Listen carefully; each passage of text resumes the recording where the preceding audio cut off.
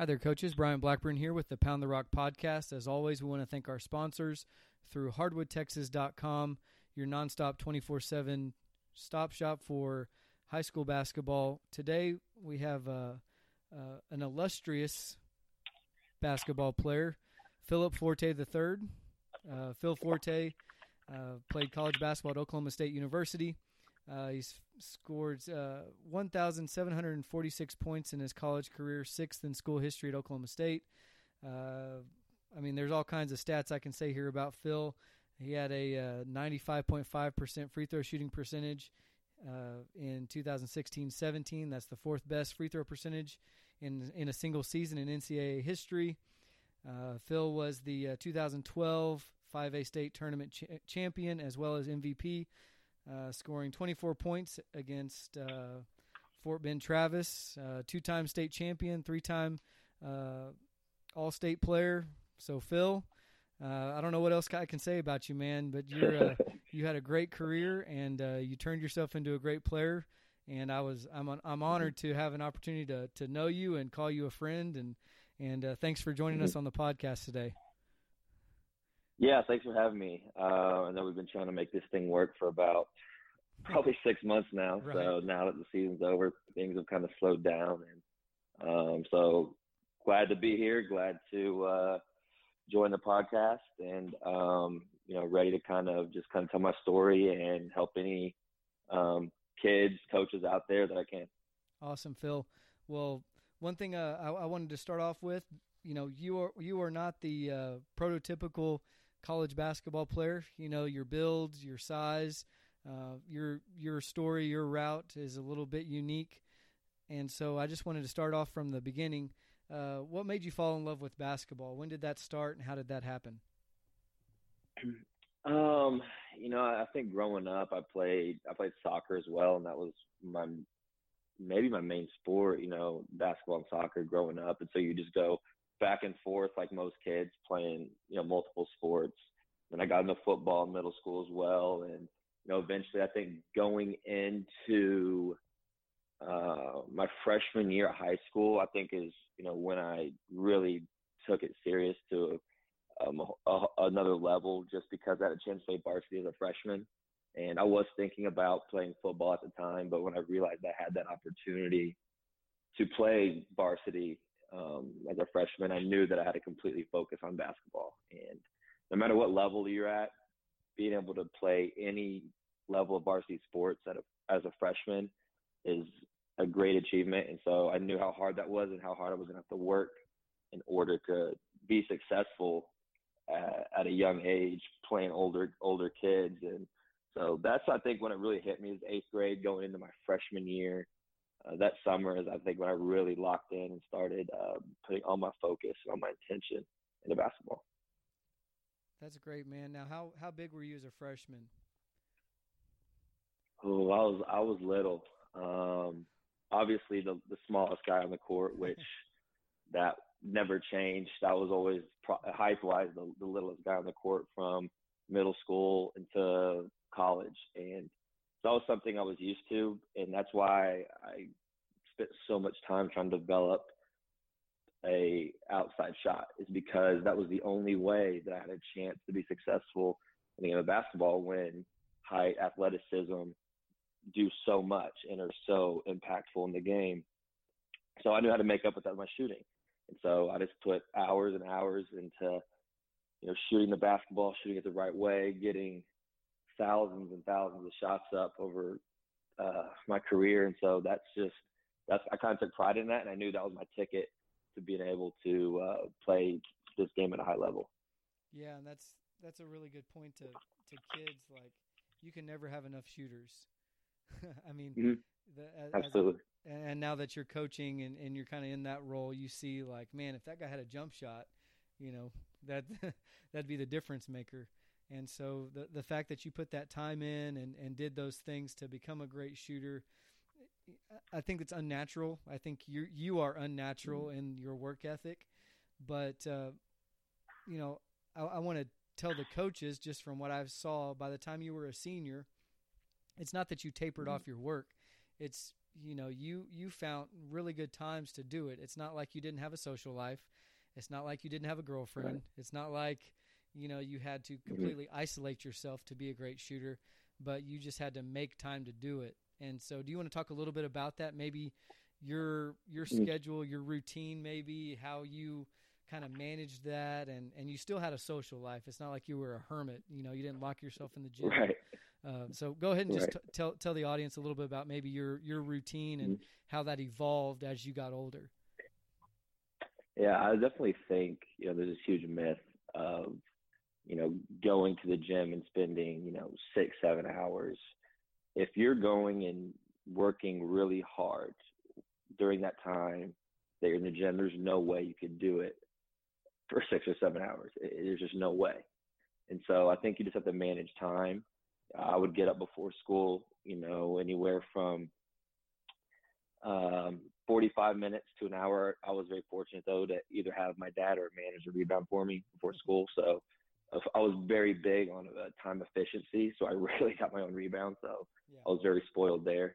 And then after practice, I would stay and probably, for probably about an hour after practice. And so, it's really during the season, that is. Right. Summer's a little different. You have much more free time.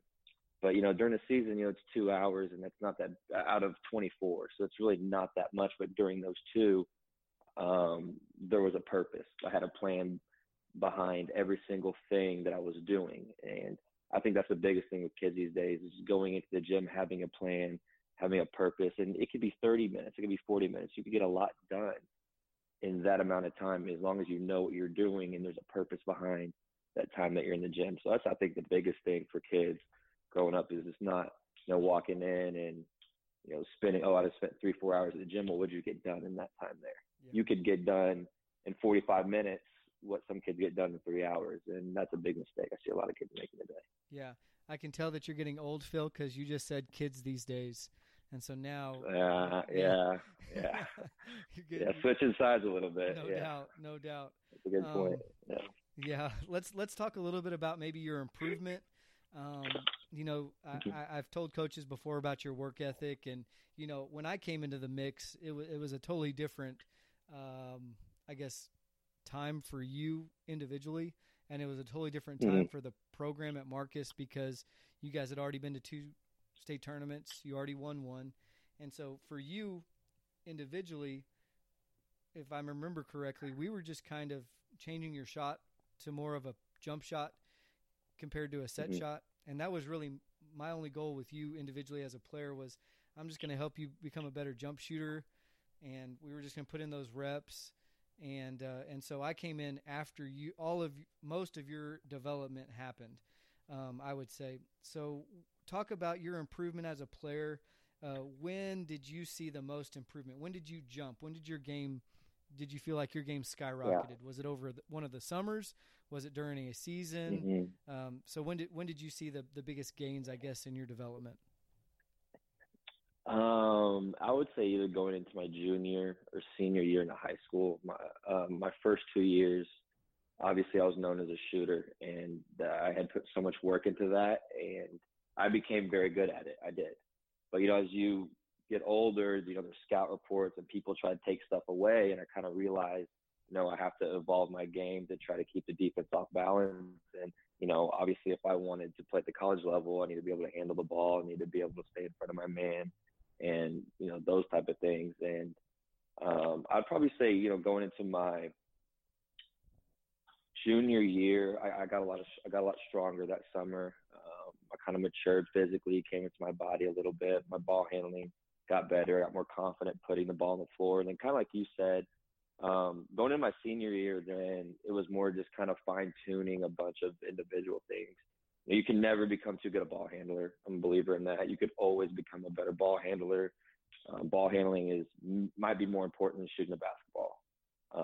And so for me, just continuing to work on that, and then just floaters, step backs, little ways to create my own shot, and then kind of, as you mentioned, just being able to shoot a jump shot. And as I kind of got older, there was times I learned, I could, when I was just catching and shooting off of a driving kick, it'd kind of be my normal jump shot because I could just catch and shoot it in the same spot and get it off quick.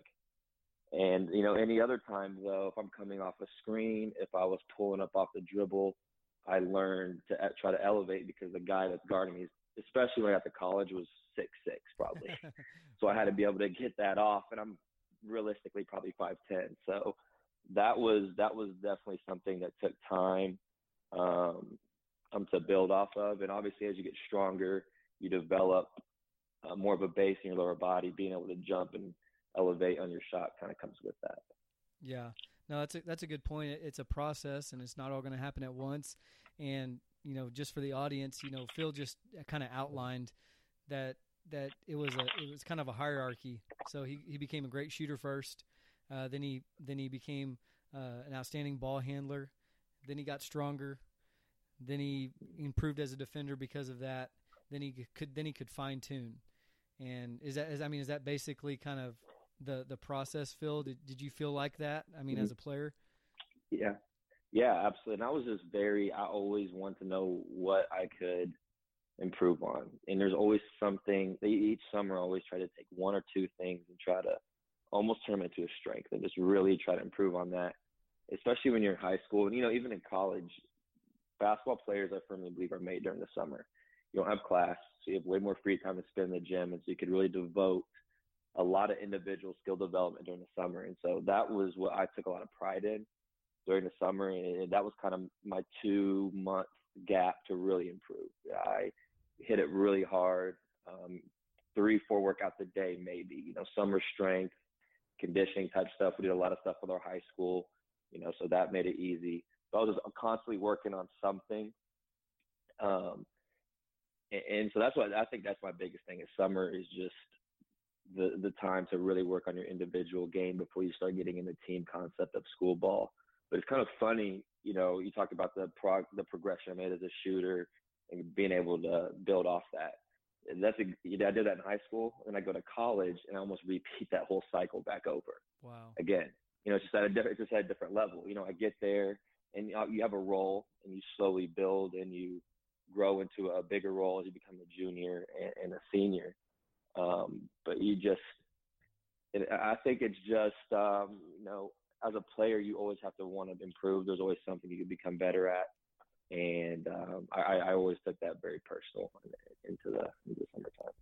One thing about Phil that, you know, like I said, I came in late into the picture, but I was blessed to coach him and just to see him work. And I was still single. I got engaged when I was at Marcus as a coach, and so I was there with Phil some nights shooting, and Phil's work ethic was one that if you showed Phil a move, and Phil thought that move could help him, and so for me it was that double jab, and then that little step back, that little fade once you kind of got at that 8 feet range.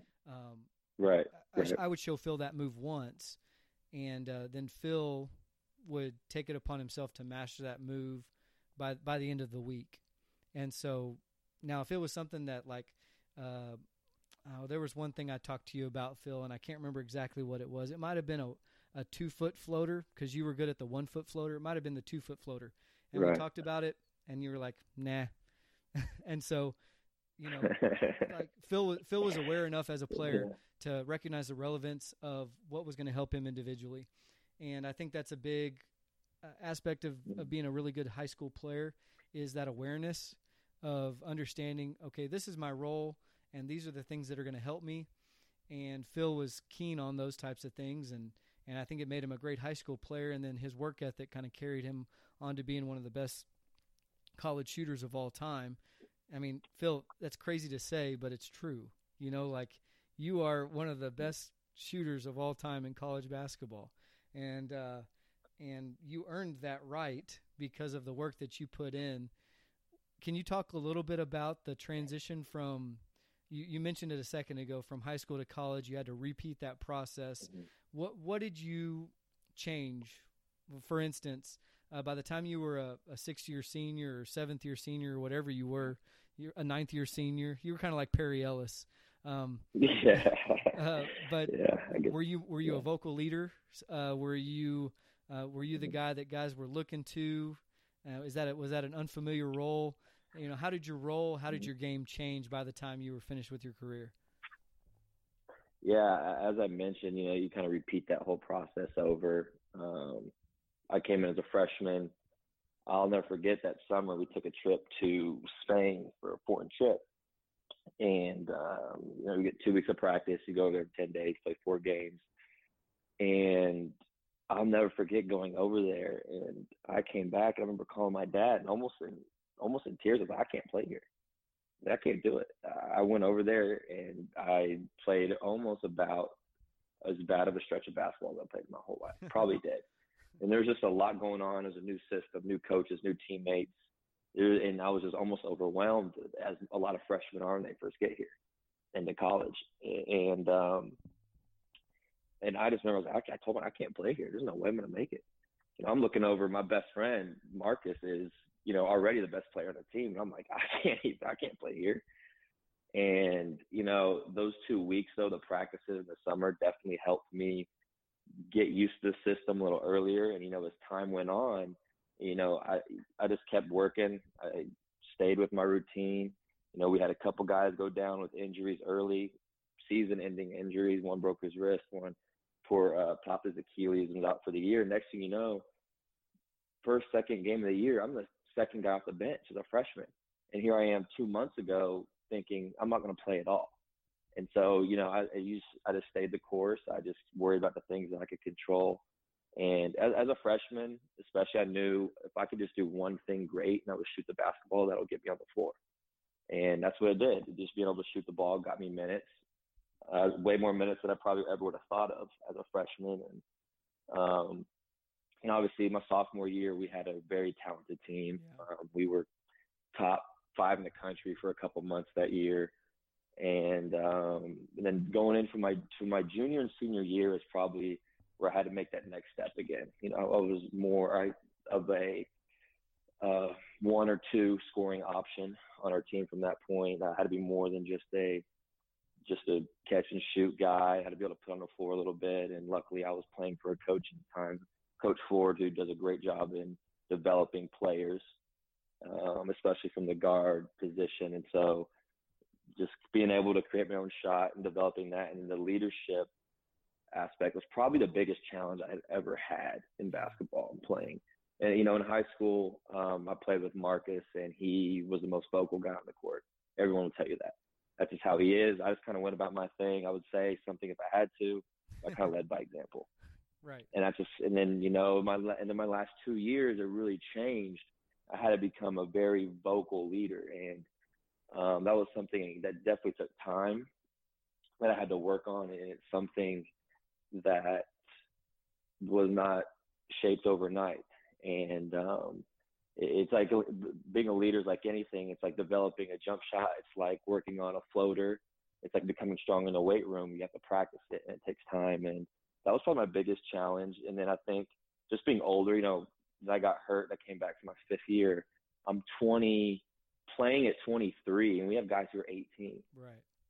So I'm 5 years older than some of my teammates and 5 years older than guys I'm playing against. And so I think more confidence just came with that, knowing that I was just so much more mature. And I think that kind of gave me that confidence and a leadership aspect over time. That's good insight, man. Thank you.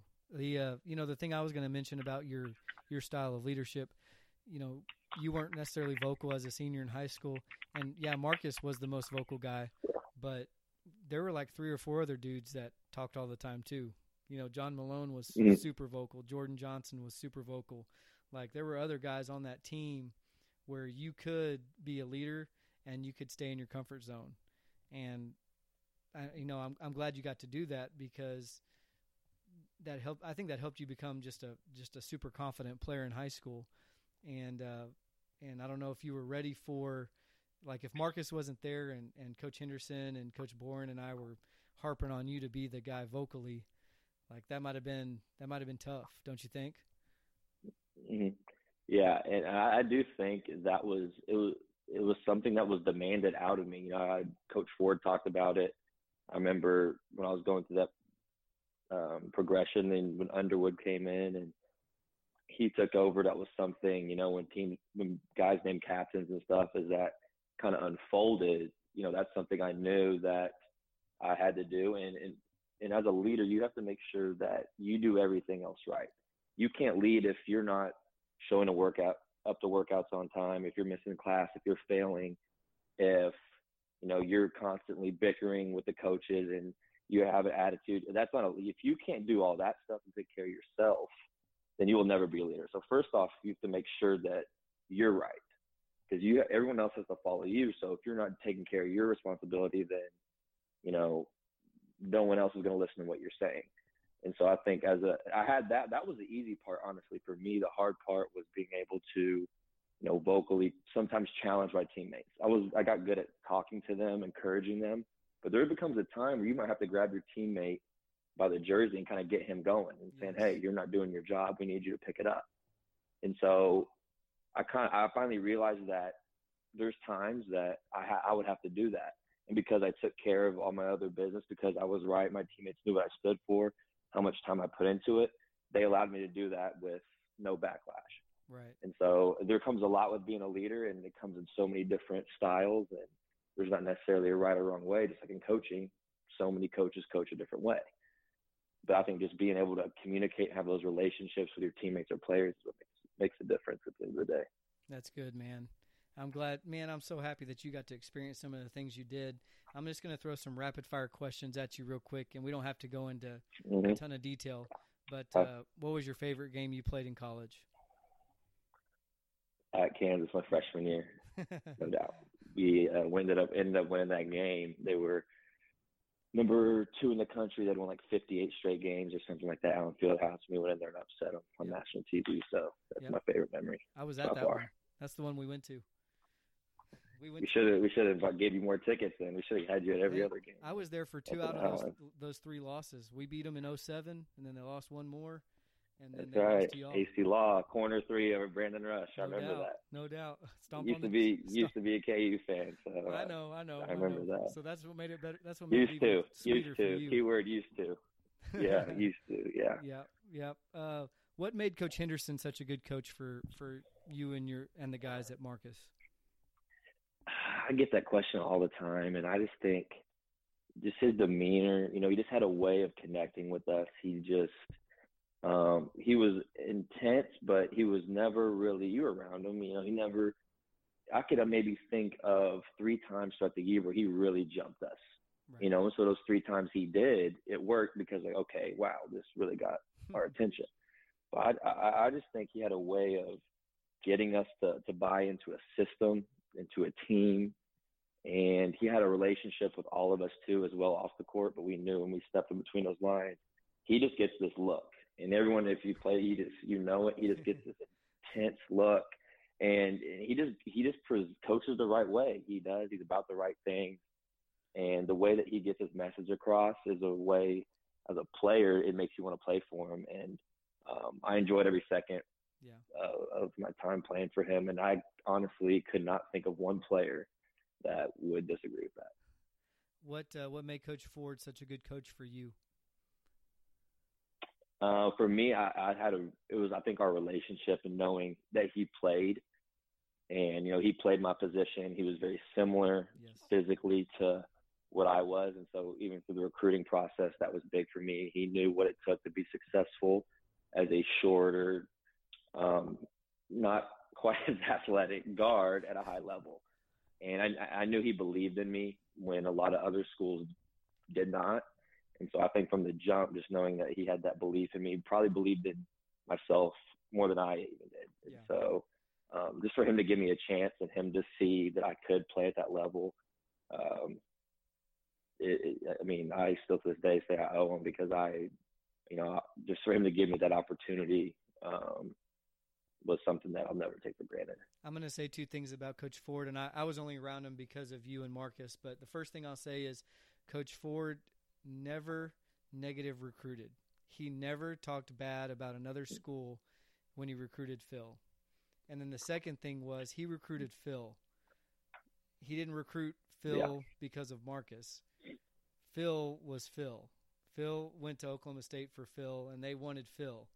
And those two things obviously played out well for them. And it also, I have a ton of respect for that staff on how they conducted themselves throughout the recruiting process, because as we see through the FBI NCAA probes now, recruiting is not always like that. And I respect Coach Ford for that and how he handled those two things. So. That's obviously, it's good to know. I didn't know that, but yeah, he's always been truthful to me, and but just the relationship I think he has with his players is what makes him such a good coach, and he takes value in that. And it is funny just to think, like, I look back and I remember going through games, especially my junior, senior year. We're playing Texas, we're playing Kansas, we're playing Baylor, and West Virginia. Next thing you know, like, teams are running box and one on me, or they're like face guarding me. I'm like, here I am, a little short kid that nobody wanted, and now you guys are running box and one on me. I would just get a kick out of that. I was like, you guys never wanted to recruit me, and now here I am. You guys are playing box and one on the smallest kid on the floor, and that was something I remember me and my dad always gonna get a kick out of. Yeah, man, that's awesome. And one thing about Phil, like, coaches, he had a chip on his shoulder as a player, but it never went to the dark side. Like, Phil played under control, but he had that chip on his shoulder, like that idea that no one wants me. Like, Phil kind of had that underdog mentality. And then, as you guys saw, as he matured, like, Phil got big, like muscular and strong. You want to tell everybody kind of about maybe your diet, your workout habits? I know we've talked about this before, and I've told coaches this before. Phil would literally feel sick if he did not work out.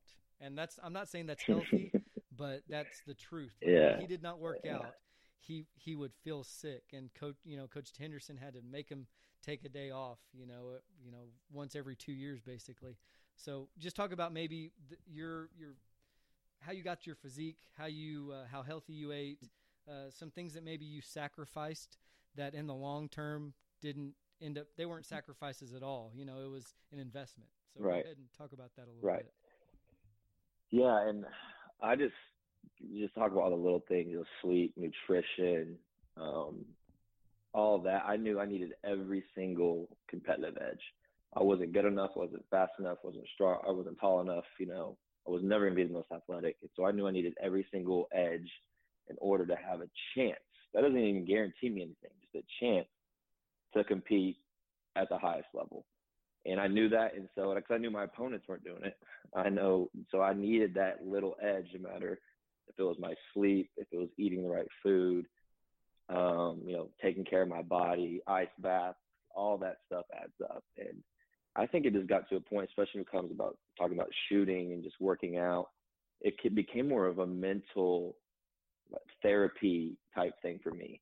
It was almost like you wake up, you brush your teeth, you wash your face. Like, that's what shooting was. It wasn't even like a question. Sure, there were days I didn't want to do it. I mean, I'm human. But it wasn't even for debate. It wasn't like, I don't want to go to the gym. Like, no, I have to. Like, I might have had something on the schedule at 3 or 10, but I was going to make sure that I got my work in before that. And that's just how I viewed it. It was something I had to do, or I mentally was not going to be able to function. And that's what it became more for me, was just going into every game knowing that I'm ready. All the work, all the shooting, all the hours I put in, it was more just like give me a confidence going into every game, knowing that I outworked every single person that I lined up against. And I do remember, I think it was going into my junior year, the biggest thing for me was, I think, improving my lateral quickness. And I remember that summer was Coach Henderson pulled me aside, and we kind of really, he's like, this is what you need to work on.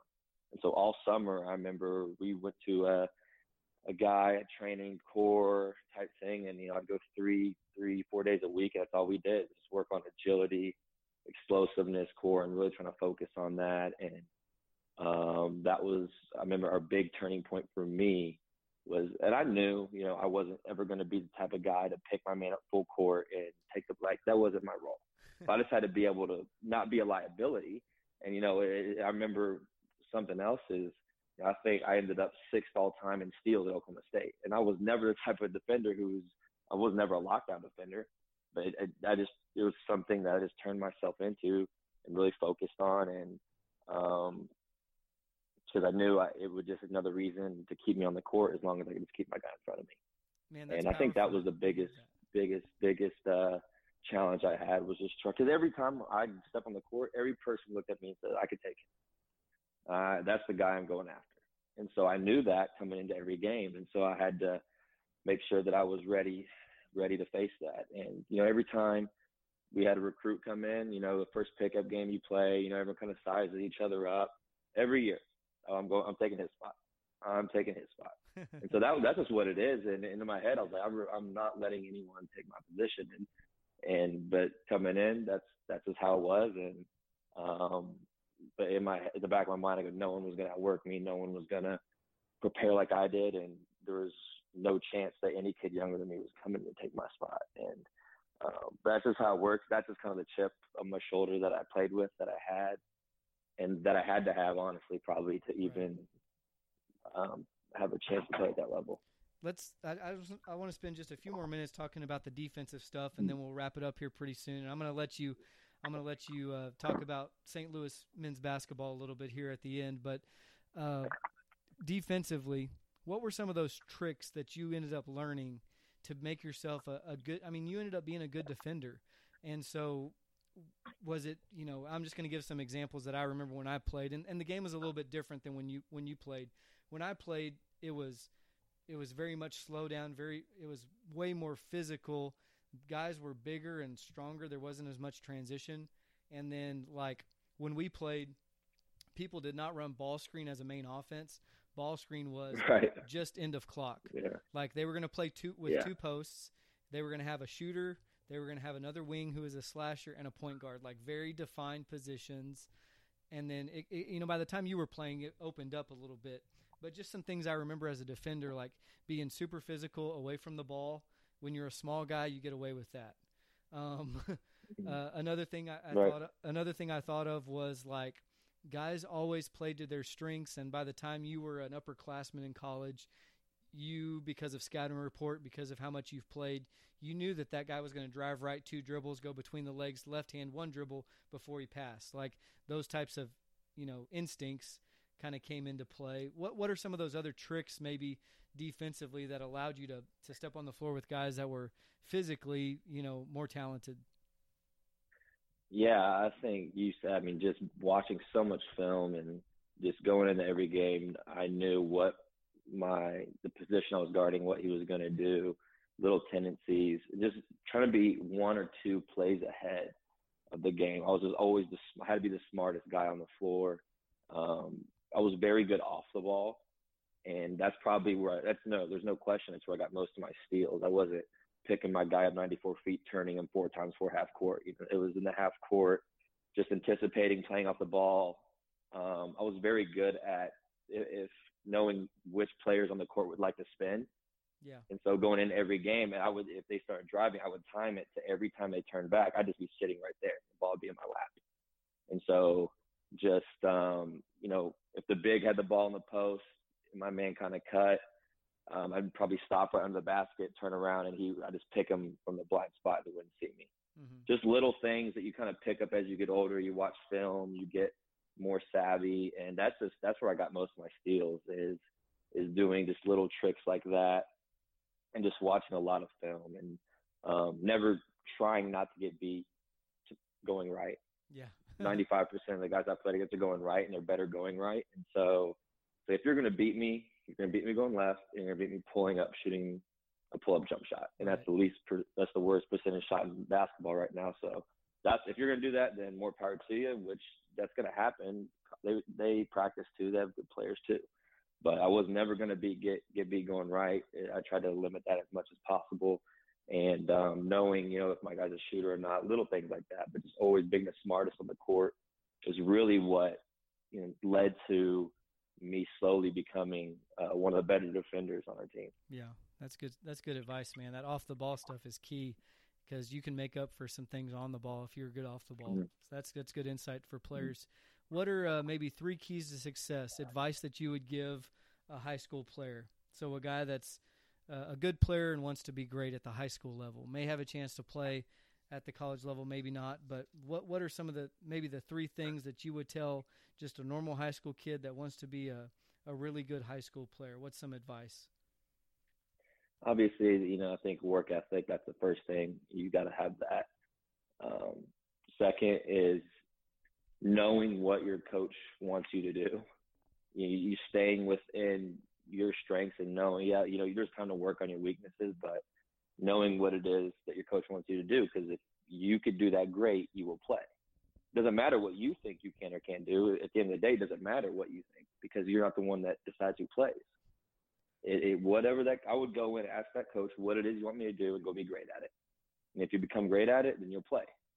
It's really a simple concept. And the last one would probably be listen, and know how to listen, be able to take criticism and coaching. And we live in a society today that's becoming a skill, and it's very hard to find sometimes with young players. Is anytime their coach wants to get on them, they want to point the finger, they want to bark back, just take it. Just take it, move on to the next play. And because I promise you, if you have any dreams of playing college, it's 100 times worse. Yes, it is. So just be able to take it, move on. Most coaches, I can't speak for all, but they have a very short memory, so they're moving on to the next play. They got to coach a team. So if they yell at somebody, you get jumped, whatever, they're on to the next play because they got to coach. And so if the coach moves on, you need to move on as well. And I think just being able to constantly just be a sponge and absorb as much as you can, and just being able to learn is one of the best skills that you could have as a player. That's awesome, man. Work ethic, coachability, play to your strengths. That's great. That's good. Well, Phil, you sound like a coach, man. Goodness gracious. You sound like I got a ways to go.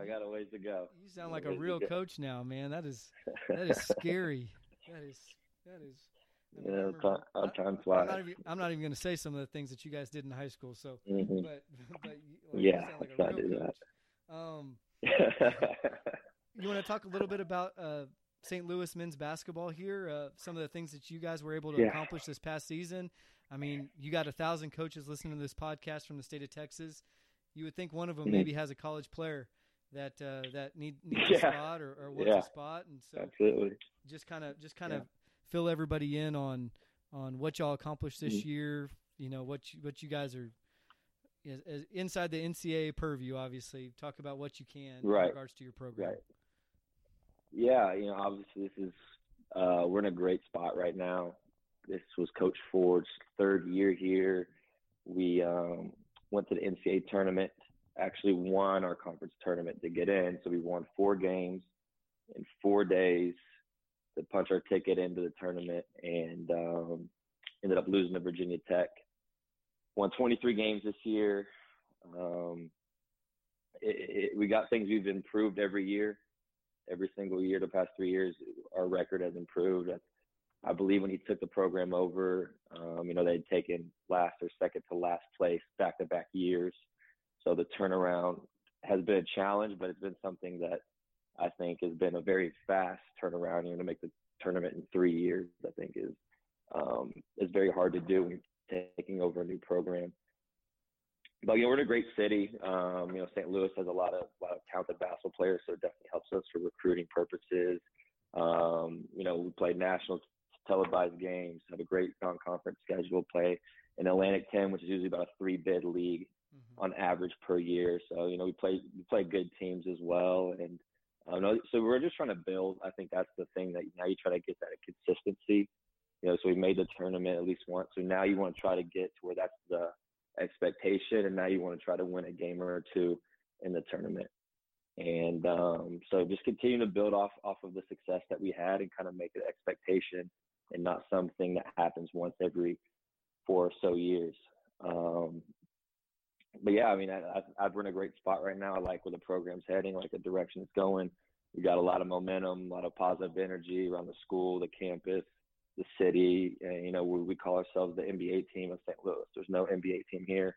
And so we are the NBA team. We get great attendance here, have a arena that seats about a little over 10,000. You know, it's a Big 12 arena. If you were to walk in it, you would be shocked.